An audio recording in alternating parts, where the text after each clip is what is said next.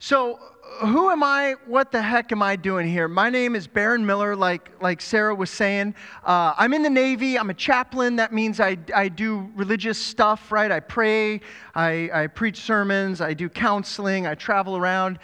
We move every couple of years as a family. We've been in California a couple of times. We've been in Guantanamo Bay, Cuba, where we like to say it don't get mo better.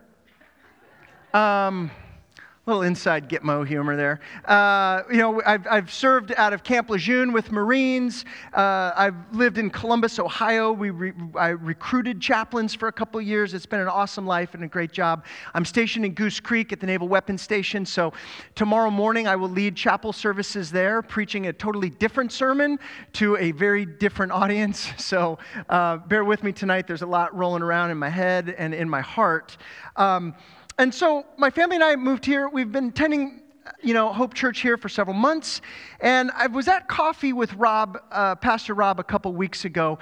And let me just say, if you've ever gone out really anywhere with Pastor Rob, let alone a place like Coastal Roasters, you realize Rob is a hub and everyone else is just a spoke, man. Like, that dude knows everyone, okay? He's like, yeah, that guy's on the council, and that's the police chief, and that guy's this, and this guy's a pastor, this guy's an Anglican priest, this guy. So Rob and I are having this coffee, and I'm learning that Rob is, he just knows everybody. It's awesome, because I'm new in town, I know no one. And he introduces me to a pastor that walks in, a friend, I think a gentleman that's actually preached here before. And this guy was talking about his doctoral dissertation and some of the theology that has sort of moved him over the years. And it's a lot of the same stuff that I was into when I was in seminary writing my thesis. And so he and I kind of started a sidebar conversation, kind of nudging Rob out a little bit. And we're talking about these authors and this great stuff. And I tell him, I said, I wrote my thesis on this concept of church ministry that I called in and for and with.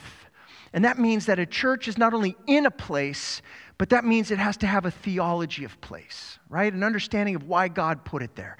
And it needs to not only be in a place, but it needs to be for a place. That means they have to have a theology of neighbor, right? Church communities should be good neighbors. And to be with a place means to be part of community building. So me and this guy are having this zesty, lively conversation, and then finally he, rolls out. Rob and I sit back down, and he goes, hey, we're all going to be gone in a couple weeks. Can you preach? And I said, sure. And he goes, and talk about that, all that stuff you just said. So as I'm preparing for tonight, I realize, man, I wrote 120 pages on that. So I hope carbo-loaded electrolytes will be passed around later. No, we're not going to go there. Here's what we're going to do tonight, though. We're going to camp out on the for of that. We're going to camp out on neighboring. That's what I want to talk about tonight. I'm going to read some scriptures. I'm going to tell a few stories. And we're going to begin to build a theology of neighbor. One that I say is simple but not easy, right? That's the title of tonight's message. The simple but not easy. And what I hope we discover together is that neighboring is really this pillar of a healthy community and central to living how God has designed us to live. And so we're going to see that neighborly love is sacrificial. We're going to see it is uncomfortable, it is radical, and it is totally honored by God. Let's pray. Heavenly Father, I ask,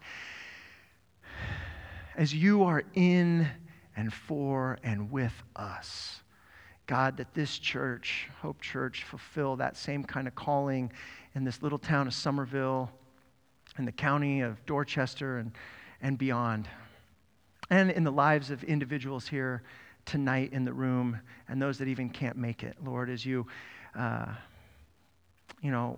show us in your scriptures what it means to be neighborly. God, I'd ask that you open up all of our hearts and our minds to what you have in the word for us tonight. And that you open up my lips, that my mouth can bring forth your praise. In Jesus' name. And all God's people said, amen. Amen. If you want to turn in your Bibles to Matthew chapter 22, verses 34 through 40, we're going to have it up on the screen here. This is one of two scriptures that's going to be up on the screen tonight. Hearing that Jesus had silenced the Sadducees, the Pharisees got together. One of them, an expert in the law, tested him with this question: Teacher, which is the greatest commandment in the law? Jesus replied, love the Lord your God with all of your heart and with all of your soul and with all of your mind. This is the first and the greatest commandment. And the second is like it. Love your neighbor as yourself.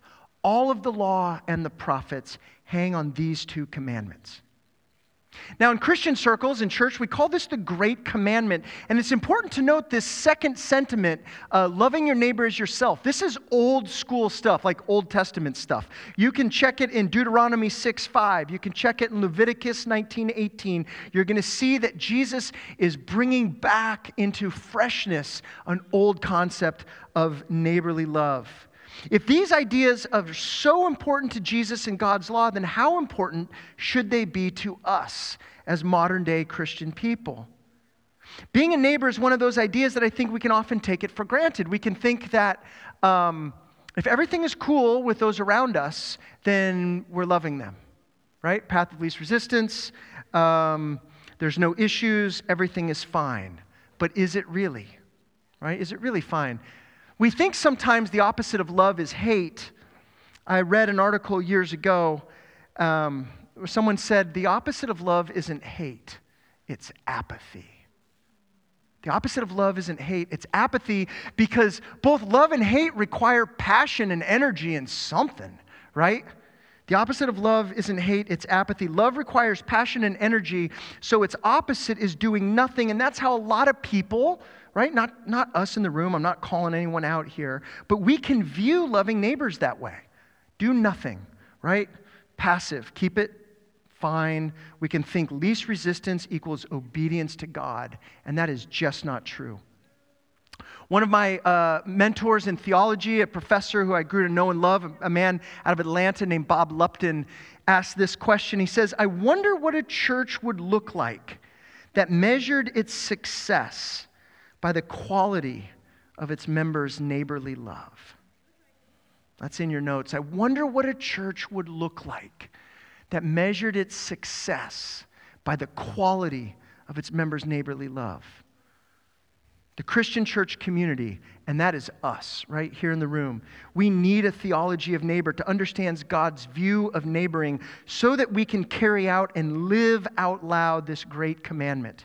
We need to capture the importance of practically loving neighbors if we are to really be a gift to our place. What I'm saying is, it's not enough for a church to be in a place. We have to be for it. It's not enough for me to live in Gahagan neighborhood. I have to be for it. I have to be intentional about reaching out to these neighbors, right? I like to go to an awkward place for quotes on neighboring, somewhere that doesn't get a lot of airtime in churches, and that is the 4th century Egyptian monks.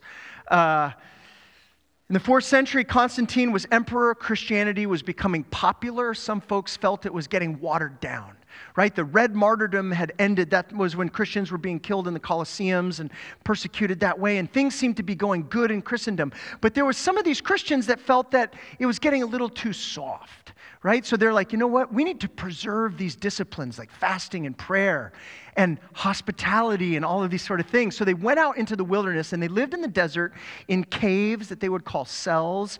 And they became these sort of like Obi-Wan Kenobi type monks, right? These Yodas, people would come out to them and they were referred to as the desert fathers or the desert mothers. And people would come and they'd sit with them and learn from them and listen to their wisdom sayings, right? And you wouldn't think there'd be a lot to be said about neighboring by people who have literally eschewed society to live in a cave. But you'd be surprised because these folks realized that neighboring was essential to life. Hospitality was key to life and death. Listen to the wisdom of one desert father towards a young student. Abba, give me a word from God. The wise mentor asked if the student would agree not to come back until he had fully lived the word. Yes, the eager young student said, then this is the word of God. You shall love the Lord your God with all of your heart, soul, strength, and mind. The young man disappeared. It seemed forever. 25 years later, the student had the temerity to come back. I've lived the word you gave. Do you have another word? Yes, said the desert father. But once again, you must not come back until you have lived it. I agree, said the student. Love your neighbor as yourself, said the desert father. The student never came back. Today, we can often consider neighbors as either people right next door to us, right, this very narrow, specific definition, or all people, right, global community, right, everyone's my neighbor. And it's so vague that our responsibility towards neighbors seems absolutely impossible, okay? Jesus specifically challenges all of these notions of who our neighbors are in the book of Luke chapter 10. If you want to turn there, you can, verse 25 through 37. It'll be up here on the screen. We call this the parable of the Good Samaritan. And if you've never heard of a parable, or if you've not read this in the scriptures, Jesus often teaches in parables. These are stories with a moral point, right? It's a story that Jesus tells, and it's designed to communicate something specific. On one occasion, an expert of the law stood up to test Jesus. Teacher, he asked, what must I do to inherit eternal life? Well, what is written in the law, he replied. How do you read it? He answered, love the Lord your God with all of your heart, with all your soul, and with all your strength, and with all your mind, and love your neighbor as yourself. You have answered correctly, Jesus replied. Do this and you shall live. But he wanted to justify himself, so he asked Jesus, and who is my neighbor? In reply, Jesus said, a man was going down from Jerusalem to Jericho when he was attacked by robbers. They stripped him of his clothes, beat him, and went away, leaving him half dead. A priest happened to be going down the same road, and when he saw the man, he passed by on the other side.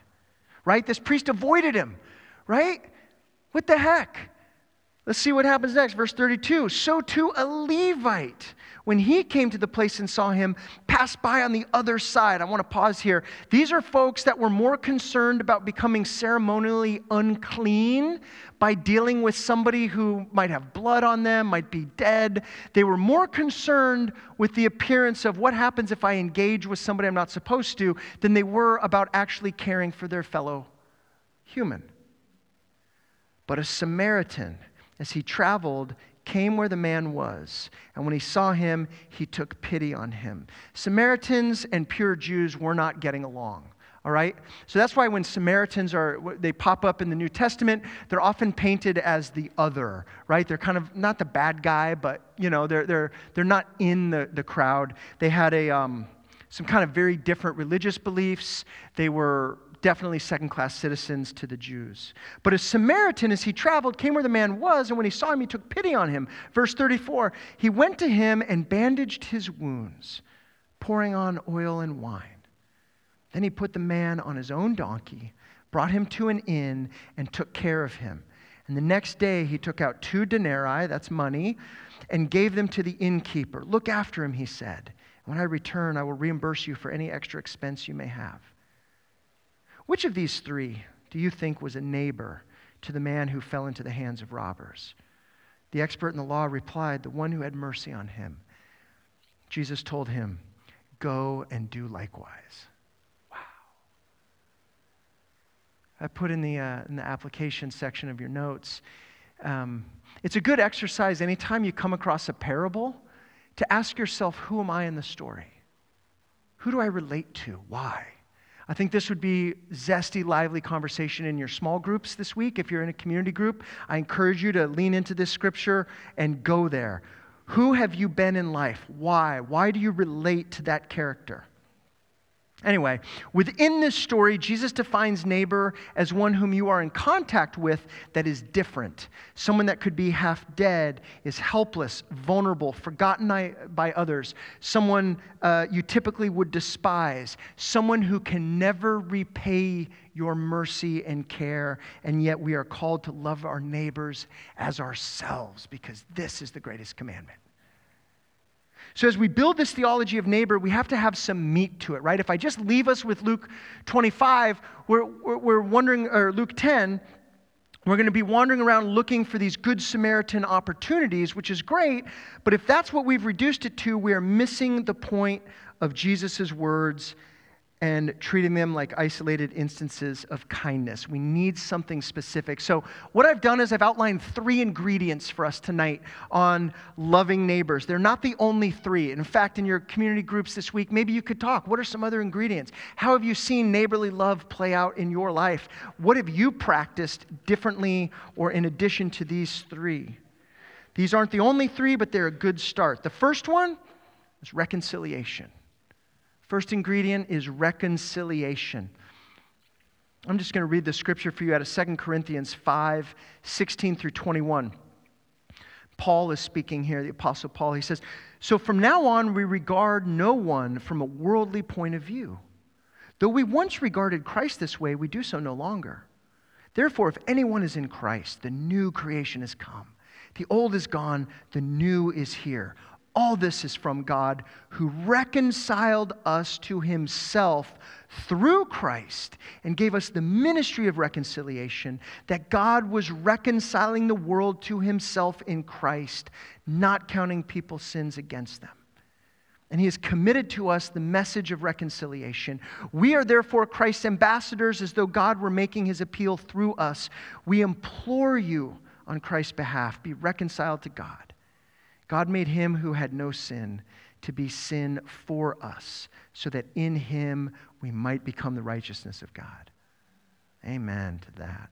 When we become intentional about ministering to neighbors and being a loving neighbor, we practice this ministry of reconciliation. People will see Christ in you and through you because of how you live. Right? That's the hope. Reconciliation, central to neighborly love, involves the risk of opening up our lives to those whom we may not share any affinity, but to people whom we actually have much commonality. If that makes sense. Affinity, commonality. All right? When we model Christ's greatest commandment to our neighbors, we are modeling a countercultural way of relating, and here's why. Because we as people naturally gravitate towards people that are just like us. Often our ideal friend may not live on our street or work in our office. And so to follow God's model of reconciliation, we must be willing to be reconciled with others regardless of all the barriers, right? The socioeconomic status, the race, the religion, the gender, all of those things that we can say are reasons why we cannot love this other person. Another way to say this is this.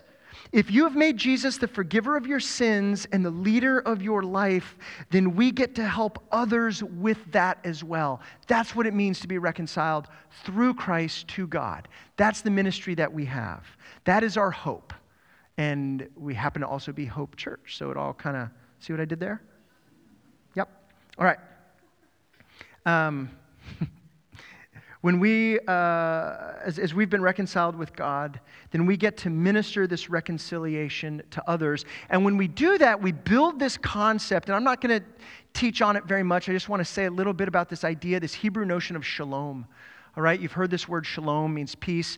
I've also heard the best definition that I've enjoyed for shalom is this: comprehensive flourishing.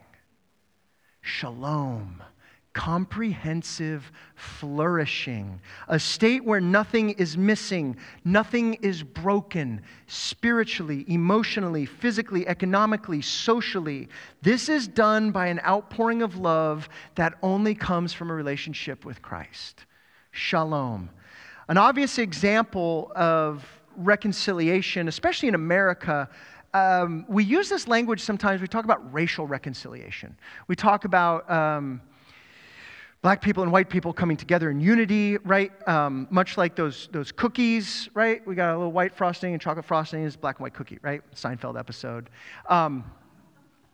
So in 2020, I'm in Columbus, Ohio, and my neighbor Justin lived with his grandma. He was right next door to us, and we had a fence separating our yard. It was old and metal and chain link, and Justin is a brown man and I am a pink man. And so I asked Justin, I said, we're going to tear down this fence, not as like a display of our unity. I was actually going to build a bigger one. a much nicer one. And so I said, Justin, we worked through his grandma. I'm going to pay for it. I'm going to build it. But Justin, will you help me pull up all the stuff and cut it and all this? He said, absolutely, man. So we set aside a Saturday to do this. Well, in 2020, COVID's happening. Black Lives Matter riots are raging across our country, and there's a lot of, and still is a lot of just tension, right? So our neighborhood had designed a unity walk. Oh, a unity walk. Sounds so good, right? Black people, white people coming together, marching in solidarity down the neighborhood. And you know what, church? Everybody who participated meant well, I know it. And there Justin and I are, shovels leaning on them, hours of sweaty labor, drinking a beer, looking at 300 feet of fence we just pulled up and at a job well done. And there in front of our homes, we see the Unity Walk come by. And we go, hey, look at these folks. Look at the Unity. Meanwhile, Justin and I are sweating it out like brothers, right? And there we see it. We see a black family, and everybody's got their masks on. It's COVID, right? And they walk by, and we're like, where's the... Oh, there they are. And like 25 feet later is a white family coming because, COVID. And then 25 feet later is another, white family or black family or whatever. And on this went for about 15 families, right? The Unity Walk looked like a segregation event. It was just, everybody was so separate and dispersed. Meanwhile, Justin and I are sitting there doing the stuff together, right? Black and white cookie. And thinking, well... I don't know what I was thinking. One thing was, I didn't know that story would make it in a sermon someday. But Justin was a neighbor. Not just a neighbor, but a friend. A real neighbor. The Jesus kind of neighbor. Not just a guy that lived there, but a guy that opened up his life. We shared things together. I'm still in touch with Justin years later. The simple, but the not always easy, right? If we want to be obedient to Christ, then we must commit to loving neighbors. Loving neighbors means more than smiles and warm emotions. It means engagement with the lives of those around us, just as it did for the Good Samaritan in Christ's parable. Not only do we need this theological understanding of reconciliation to fulfill neighborly love, but we need our second ingredient, hospitality. Second ingredient is hospitality. In his book, The Source of Life, theologian Jürgen Moltmann says this: the opposite of poverty isn't property. The opposite of both poverty and property is community. For in community, we become rich. Rich in friends, in neighbors, in colleagues, in comrades, in brothers and sisters. There is something special about opening up our homes to host someone else. And I know in hospitality, we think, well, hospitality is having people over for dinner. Yes, it is. It's also so much more. Let's take the blinders off, right? Let's open up the aperture. Hospitality doesn't have to be formal dinners. Within your neighborhood, your apartment complex, within the space that you work, there's a myriad of opportunities. Yes, host dinners, organize neighborhood garage sales, holiday parties, put together showers for expectant moms. You've got a neighbor that's moving, help. Tree fell in their yard, help them pick it up, right? There's just, it never ends. Hospitality. In community, like hospitality, is an others-focused endeavor, building community. Just as Jesus is in and for and with the other, so too are we, as God's people, to be in, for, and with others.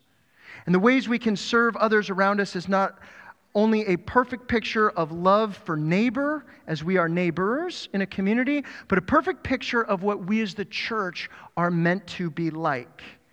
A community of Christ followers of one heart and mind, treating others the way we would like to be treated.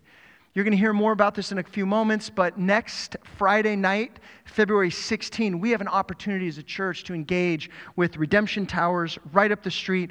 We get to host a dinner. The sign-up sheets are in the back. If you can give up a couple hours of Friday night, make a meal, show up, sit with, engage with the lives. We're not just trying to show up and parachute in and give away some free stuff. We want to build relationships with these folks, right? We want to become friends with these folks. I've seen in the course of my short life many great relationships play out, especially with the elderly and people much younger, myself or even younger.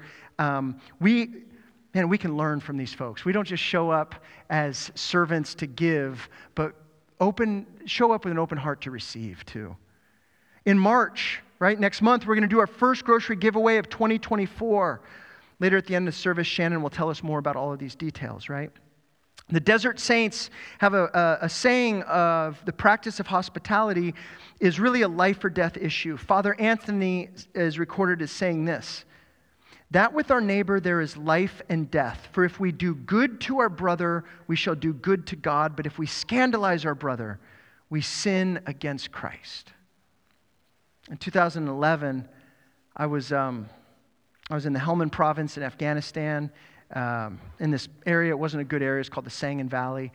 And I was chaplain. I was working with Seabees. These are Navy combat construction men. And I had detachments of Seabees all over the country, really. So I would travel around, convoy, flying helicopters, right?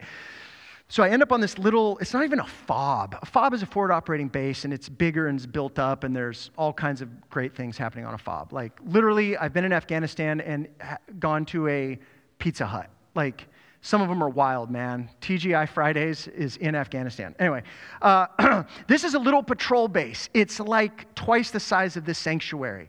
It holds 30 Marines, just a platoon, and they've got about 6 or 7 of my guys there. And then there's a dozen of what we call the ANA, the Afghan National Army. And it's during Ramadan time, so it's summer, it's hot, these guys are fasting, and the Afghans don't do a lot during Ramadan time because of just the lack of nutrition, and they don't drink so much. So really, combat operations kind of crawls to a halt, right? Well, I'm the religious guy on this FOB, and I'm going to do a service for these Marines and my Seabees, but I don't want to offend the Muslim population there, so I'm very intentional about getting behind like a big tent. And right at the moment of the service where, I have my stole on with these big crosses, and I'm holding the communion bread and the cup of wine, I'm literally looking about as religious as I can. One of those Afghan dudes walks behind the tent. What the heck that dude was doing, I don't know. And he's looking at me, giving me that look like, what is the Christian guy doing here? And I'm not feeling so safe at this moment, right? So I finish the service, and I'm like, man, this is one of those, like, I could get shot tonight. And I just envisioned on that little patrol base, the Marines and the Afghanis. It's just one of those, like, terrible situations, all because I'm serving communion. So I'm thinking I got to do some damage control. So I bring a gift to the Afghanis that night. I bring them a cigar. And they'd never seen or had anything like that. They were amazed that I would spend $5 on something like that and give it to them, right? And I'm like, well, you have no idea the more expensive stogies I have back in my bag. And so I sit with these folks, and they're breaking their Ramadan fast, and they shared a meal with me. Check this out. All right, so one of these is not like the others. Somebody looks really happy, and those other guys are like, we've never seen a camera before. And there's some of the food and the tea, and they shared so much more with me, right? And we were talking, they asked me about my family, interesting questions. In America, if your wife doesn't produce sons for you, can you just divorce her? I'm like, well, I mean, yeah, I guess. We don't really, do that. But, they're asking me about Jesus. They're asking me about Christian faith and Protestantism and Catholicism. They just thought I was a priest, whatever. One of the dudes thought I looked like George Michael. And I'm like, and he had a kind of a twinkle in his eye. And I was like, how do you even know about Wham? Right? How do you know? Look, it looks like look at that. That's austere, okay? But guess what? Those dudes, they were a neighbor to me. They did everything for me that Jesus is talking about. And they're not even Christ followers. They're bringing in somebody who is radically different, totally different. At any moment, one of those dudes could turn coat to the Taliban and open up fire on us. Like, it's a wild west over there, right? And those dudes neighbored me, right? Those dudes brought me in, shared their meal with me, asked me about my life, told me about their lives. We became brothers that night. Hospitality. You'll be surprised what hospitality can look like and where you can find it. Here's the final ingredient: selflessness. Final ingredient is selflessness. As we practice reconciliation and hospitality, it helps to have a general understanding of, and hang with me here for a moment, economy and poverty as they relate to selflessness. All right, you see, in consumerism, we just get what we want. If we can't afford it, we whip out that card and we charge it, and we can engage in this compulsive behavior with no regard for creation or humanity in our pursuit of stuff. Right? We can just get greedy. Show of hands, no, never mind, I won't ask you that. Paul says in Philippians 2:4, each of you should look not only to your own interests, but also the interests of others. Simply put, selfless people should be good sharers. Quite literally the opposite of consumeristic greed. I want to zip through these scriptures here. Listen for a running theme. Hebrews 13:16. And do not forget to do good and to share with others, for with such sacrifices God is pleased. Galatians 5:13-14. You, my brothers and sisters, were called to be free, but do not use your freedom to indulge the flesh. Rather, serve one another humbly in love, for the entire law is fulfilled in keeping this one command, love your neighbor as yourself. Proverbs 19:17, whoever is kind to the poor lends to the Lord, and he will reward them for what they have done. Luke 6:35-36, but love your enemies. Right? Love your enemies and do good to them, and lend to them without expecting to get anything back. Then your reward will be great, and you will be children of the Most High, because he is kind to the ungrateful and wicked. Be merciful just as your Father is merciful. Folks, we could check the scriptures all throughout and find this running theme. Selflessness. One final story before we land the plane. A young man gets into an Uber on the way to the airport. His name is Kyle Carpenter. And his Uber driver is Bobby. Bobby is a Pakistani American. Kyle Carpenter tells Bobby he served in the Marine Corps for a couple of years as a young man. And Kyle's in his 20s. He's like mid-20s, right? And Bobby says, oh, let me tell you, I love America. Right? This country has done so much for my family. We have more opportunity here than we ever would have back in Pakistan. And I love this place. And Bobby's just going on about how grateful he is to be here. And as Bobby pulls up in the airport and Kyle's going to get out, Bobby does what so many folks do to a veteran. He says those words, thank you for your service. Young Kyle Carpenter utters something back. He didn't even think about what it would mean.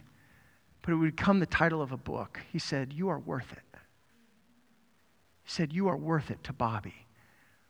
What Bobby didn't know is Kyle Carpenter is the youngest living recipient of the Congressional Medal of Honor.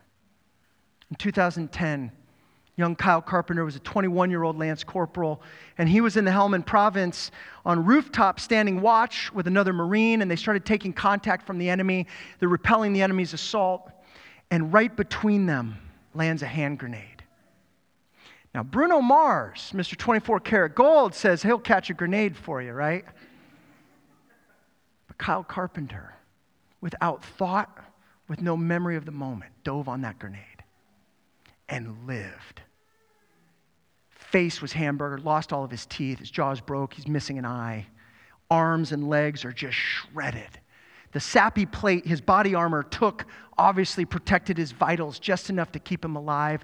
They lowered Kyle. They thought he was dead. They lowered his body off the roof, just like people cutting a hole in the roof and bringing sick people to Jesus, right? Remember that story? They lower Kyle Carpenter down to the Navy corpsman who works on Kyle and saves his life.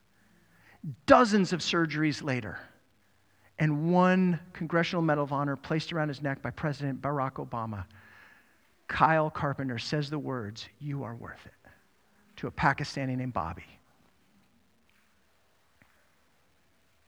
Church, our neighbors are worth it. Our neighbors are worth it. And I'm pretty sure when we meet Jesus face to face and we thank him for being the forgiver of our sins and the Lord of our life, I'm pretty sure he'll say something in his own way, "You are worth it." Right? You are worth it.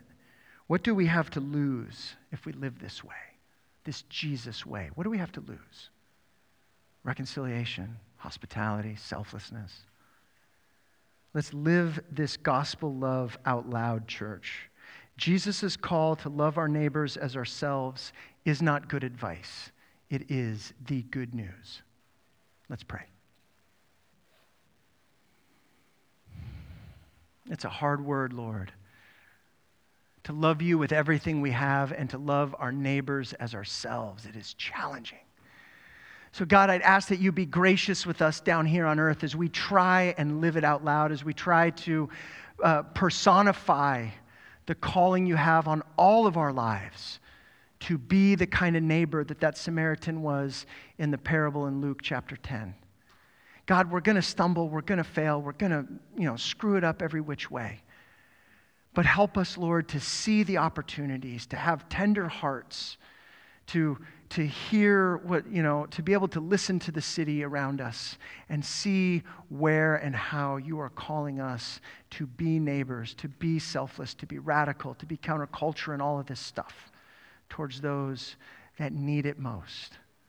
Help us to be the ministers of reconciliation that you call us to be. Help us to be bold in our hospitality and wild in our selflessness. God, and for we as a church, as we get to participate in this stuff in the local community, through the grocery giveaways, through the meals at the Redemption Towers and things like that, I pray that you bless the work of this church, but not just blessing the work that the church does, but help us to be able to see what you are doing because it's already blessed and we can jump in and serve in those ways, Lord. Thank you for your teachings, Jesus. We love you. We're grateful that we got to spend this time with you tonight, Lord. In Jesus' name, and all God's people said, Amen.